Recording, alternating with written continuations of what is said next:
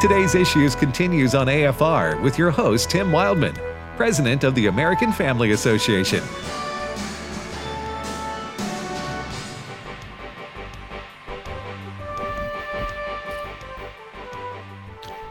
Hey, welcome back.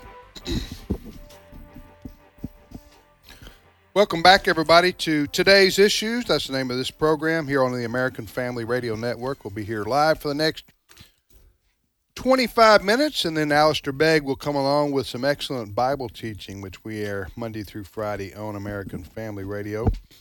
Tim Wildman here with Ed Battagliano. Good morning again, Ed. Good morning / good afternoon to you, sir. And Steve Jordoff sits across the way. He does. From me. Sits beside Ed. How you doing, Steve? I'm to Ed's left, both politically you are to my left, sir. Well, how you doing, brother? I'm well. Yeah, thank you. Good. I'm waiting for the day for you to come in and say, I'm doing pretty average. Yeah. Kind of mediocre. All right, so, Steve, what's happening? There's been a disturbance in the force. Cut 12.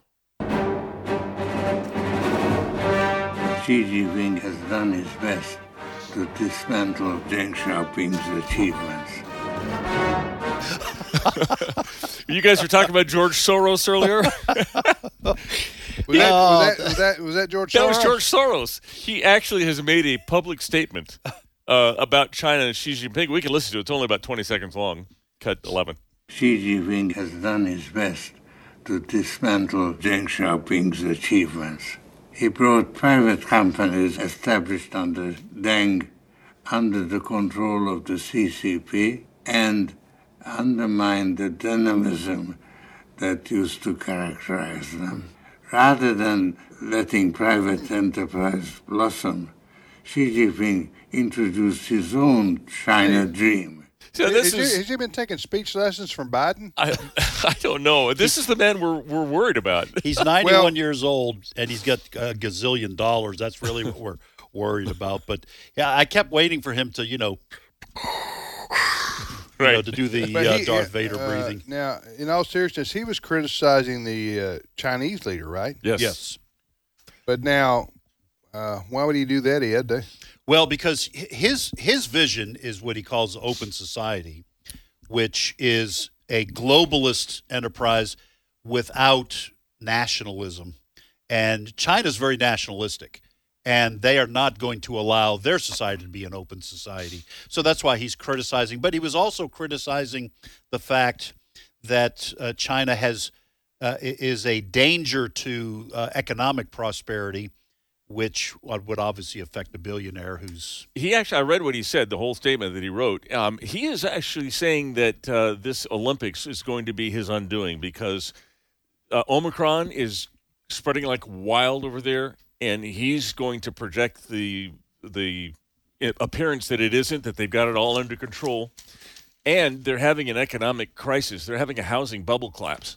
Yeah. And so those two things he thinks are bode against Xi Jinping getting another 5-year term to try to set himself up as the lifetime leader of China.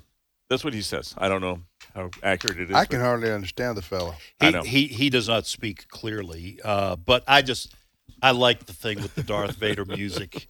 And when y'all came up with that in the show meeting this morning about 8 when we met at 8:15 or whatever it is. That's one of those things that may just be funny to me, right? But it was I just and his voice was such that with that music behind it, he sounded perfect, at least like Emperor Palpatine. But anyway, okay, just a couple of things that have been breaking lately this morning.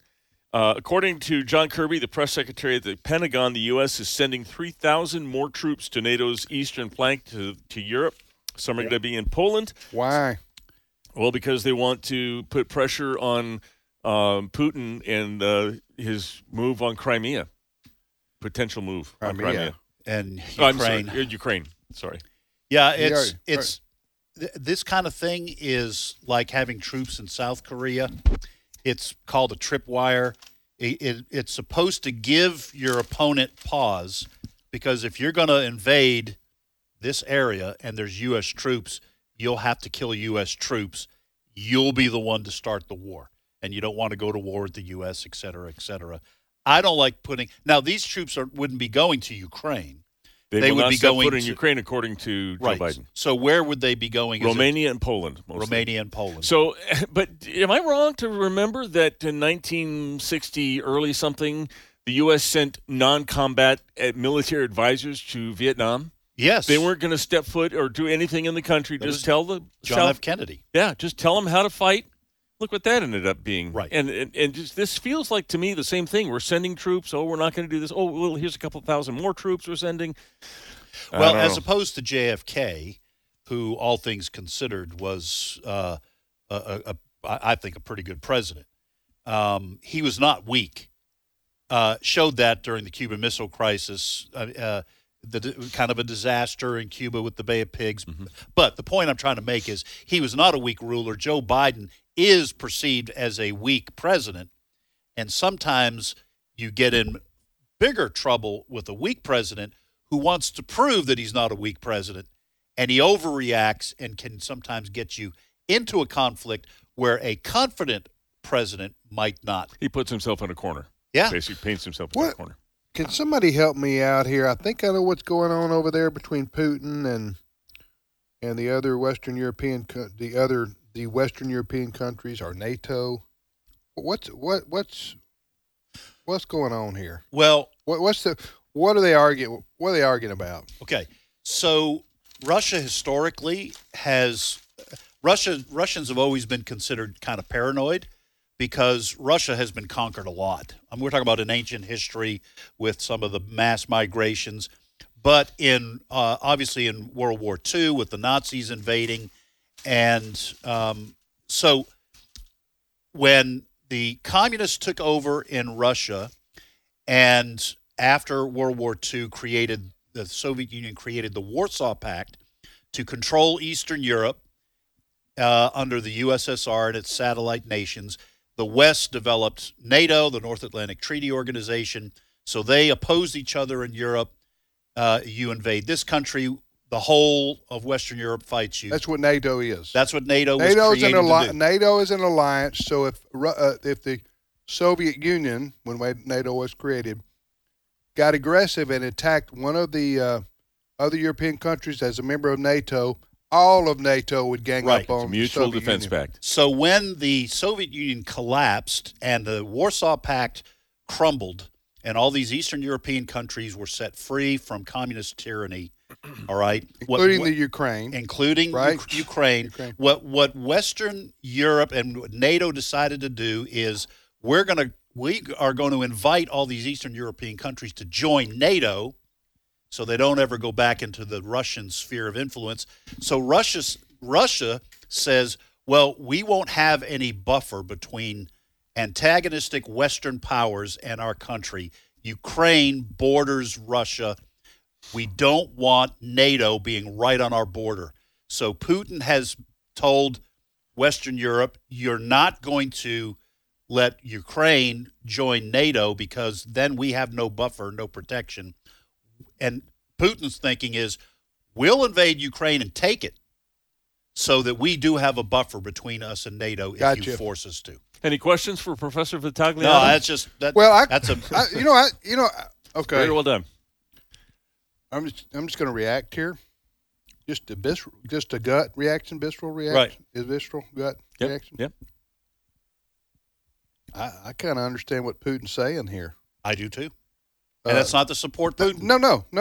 But if you look at it from his perspective, I think it sounds to me like, again, maybe I shouldn't even say this because I'm not Henry Kissinger, although I can talk like him. So can George Soros. Yes, he can. It sounds to me like Ukraine joining NATO would be unnecessarily provocative. I have said on this show since the George Bush era that I thought the West was mocking Russia after the collapse of the Soviet Union and unnecessarily provoking them by increasing NATO, pushing it all the way to the Russian border. I didn't think that was necessary. I'm with you. I think you don't. Listen, when the Soviet Union tried to put missiles in Cuba, we just mentioned JFK. We said, no, you're not going to do it. Okay? And so we don't let people do it in our neighborhood. Putin's saying, you're not going to do it in mine. And I don't think we ought to go to war over Ukraine. I don't think we're in danger of that yet. But does Ukraine want to join NATO? I think they've been iffy. I think they don't want to be told by Russia they can't. And I think they want some guarantees. We guaranteed their safety. Might have been under President Obama. Okay, when we forced them to give up nuclear weapons that they had, we said we'll protect you. Okay, didn't do much about Crimea though. No, and we did nothing about Georgia, and not the state, but the. All right, let's move on. All right. Hey, things come around to bite you every so often. Jeff Zucker is out at CNN effective immediately. He was actually rumored to have saying he was going to exit and retire down the road, but he is out now. And what happened was he launched an investigation into Chris Cuomo and the sexual accusations against Chris Cuomo, and it comes to light that Mr. Zucker was having a relationship with someone on his senior staff. They're going to have less staff than they have viewers over there for long. Now, at CNN. He's married as well, isn't he? They're both divorced. Oh, they're both divorced. Yeah. Okay. All right. Who watches CNN anymore? Huh? Well, I don't watch them, but I am watching them disintegrate before my very eyes. They we talked about this before, but CNN, man, when President Trump was elected, they just scrap being news. Yeah. Right? CNN, they built their name and reputation on covering live news events around the world, and we all look to them for the little girl trapped in the well or an earthquake in the Philippines or embedded reporters in Iraq, whatever the case may be. I mean, that's how CNN built their reputation and their viewership. And then when President Trump got in, it was just like they lost their mind and went full board anti-Trump 24/7. And then when he's gone, I predicted this. You're welcome. I predicted that when I wasn't the only one, but I think I was first. And that is, but it doesn't really matter, right? No, but, I mean, it is what it is. That's true. And that is to say that CNN without Trump, they were lost. Yeah. They didn't there was know no reason to watch them anymore if you were a leftist, even a lefty. Right. So that's why their viewership. You're talking about plummet. Yeah. We're talking about CNN. James Earl Jones. This is CNN. Okay. Is CNN down to sometimes under 500,000, 300,000 viewers at any given time during the day. That's I don't know if that's just, I'm assuming that's probably just in the U.S., but still, that is paltry. Listen, Joe Rogan, the podcast guy, he has 11 million people that listen every day. Mm-hmm. Every day, have 11 to 13 million people tune in. You don't tune in, you download or whatever like that. We probably have as many people listening to us as CNN has viewers, okay, on our 181 stations across the country. So they've destroyed their brand over there. Somebody would do wise, Steve and Ed, to come along and buy CNN. Is that GE? Who? Turner Broadcasting owns it, but I want to say that's their parent company is GE. I think GE owns NBC and Okay, MSNBC. my bad. My apologies. Whoever owns CNN, somebody needs to come. Brent Creeley's on the Brent, tell us who owns CNN. CNN's parent company is Turner Broadcasting. They still are. There's still such a thing. But you're right. Somebody would have to buy it and say we're changing it up, Changing the whole thing. Well, it'd be a prime opportunity to do it because Jeff Zucker is out now. He's the top honcho there. He's having an affair with one of the employees or something like that. Yeah, yes, and it was a failure to disclose the consensual relationship with a CNN staffer. But it was all in the context of Chris Cuomo. You've got somebody in authority having a relationship with someone who's under your the last authority. one at CNN, please turn out the lights. Exactly. That's what you there got is a going on. space for them, though, I think. Yeah, that's what you and I are about to agree on this and one. it's not competing with Fox. They used to be the people that you go to. In fact, they still kind of are the people you go to for breaking news. If somebody's bombing Jerusalem, we go to CNN and we see the bombs coming down. They got embedded people. They are great at just delivering news. That's what they should go back to. Yeah. It's so fine. It's okay to have a news show and have an opinion show and whatever like that, but not 24/7 hate Trump, hate conservatives, hate Christians. I mean, that's just they got to get away from that if they want to draw back, have a chance to get back to anything that they once were. All right, next story. So have either of you cisgender, white, privileged males noticed that there's a lot of wokeness going around in the country right now? You know what? I don't know what you just called us, Steve, but I think Ed and I take offense. Well, cisgender means that we're straight. Normal. So that's okay. I'm good with that. Well, I am. That is an error. As an error. As an era. You're straight as an error? Well, I was using a mock Southern accent. You know, Southerners can mock other Southerners as talking more Southern than they do. And Okay. get it? Yes, I do. So I was straight as an error. Well, You're right. You're right. That does sound like ERROR. Yes. But I meant ARROW. Surprised the boy from Mississippi could spell. No. I got a wife from Mississippi. I'm Okay. not saying anything. Go ahead, well, Steve. all these terms going around like wokeness and everything, well, they've attached a name to Latino.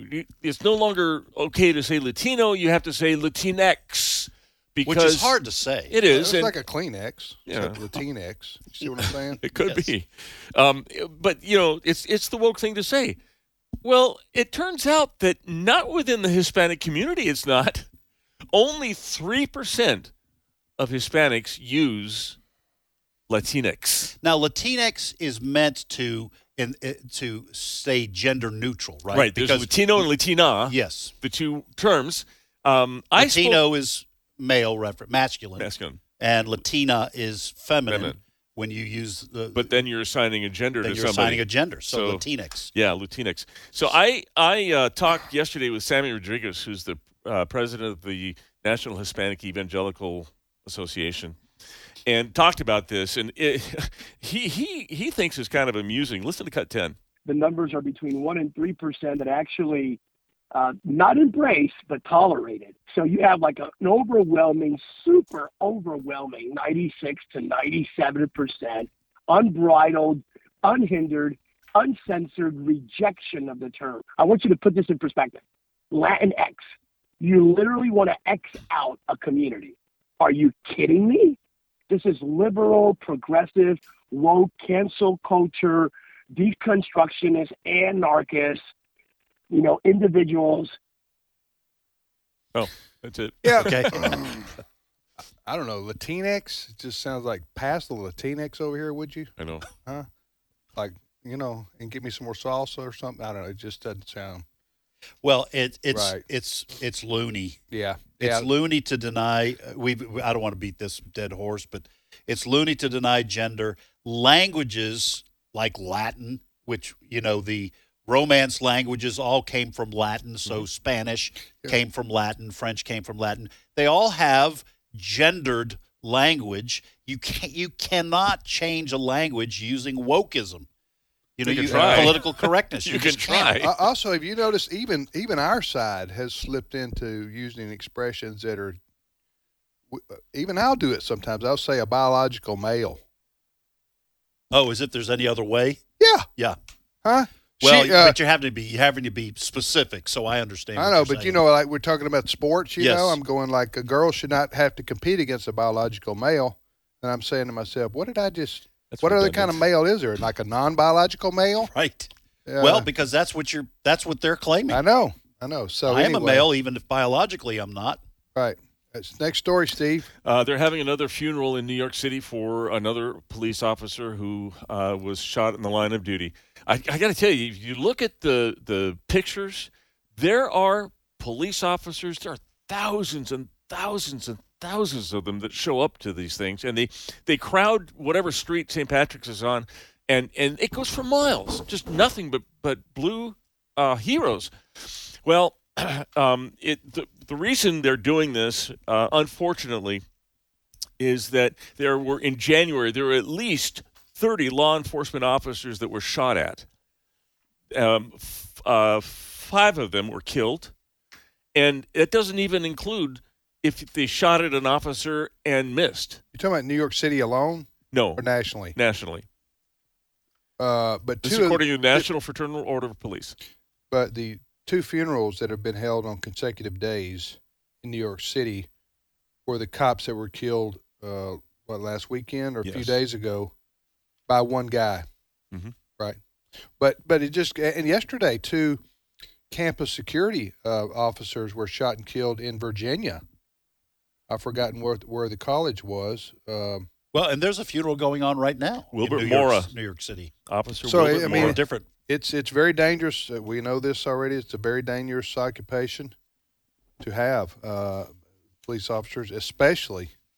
Can you imagine the stress in your big cities on these officers and their families right now, just not knowing whether, you say goodbye to dad, you say goodbye to your husband or your wife who's going to the job. If my husband or, if I were in that situation, a lady, a biological lady, I would say we're getting out of Dodge. I mean, listen, if you're in New York City, I hate to say this, but I'm saying you're not doing this any longer. It's too dangerous. We're moving upstate. Yeah, get a job. We're go to get paid a lot less though. I know. You get pension. But I don't know what happens. You know what I just wonder about too. If you lose veteran police officers who have experience and they can't train and you become less and less experienced overall in your group, your department, that's going to lead to more problems. Yes. Because you're going to have people getting the job who don't necessarily need to be there. Yeah. The yahoos who actually are going to act like they're accused. Yeah. Which, that's a real problem. All right, Steve. Our esteemed spokesperson at the White House has discovered a brand new social media company we didn't know existed, and she called them out from the podium yesterday. Let's listen to this. Sorry. If you look at Fox on a daily basis, do you remember the 4 boxes that we had on all the TVs, right? Which is on my TV right now. Actually. So right now. I should have given you. I buried my. We did that yesterday. Yeah, but this is different. You got it? Okay. All major tech platforms and all major news sources, for that matter, be responsible and be vigilant to ensure the American people have access to accurate information on something as significant as COVID-19. That certainly includes Spotify. So this is Jen Psaki commenting about the Joe Rogan. thing. She wants more social media censoring of misinformation. She doesn't on Spotify. Did she do that? Did she correct herself? Not that I know of. It just kind of went past her. You would think she knows. She knows now, I'm sure. She was just she misspoke, but we wanted to mock her anyway. She is Joe Biden's spokesperson, after all. Well, I'm just not familiar with misspeaking. I don't know. You've heard about it, though, I don't know right? how that happens to people. You've heard about it. Obviously not professional. We'll see you tomorrow, everybody. Have a great day.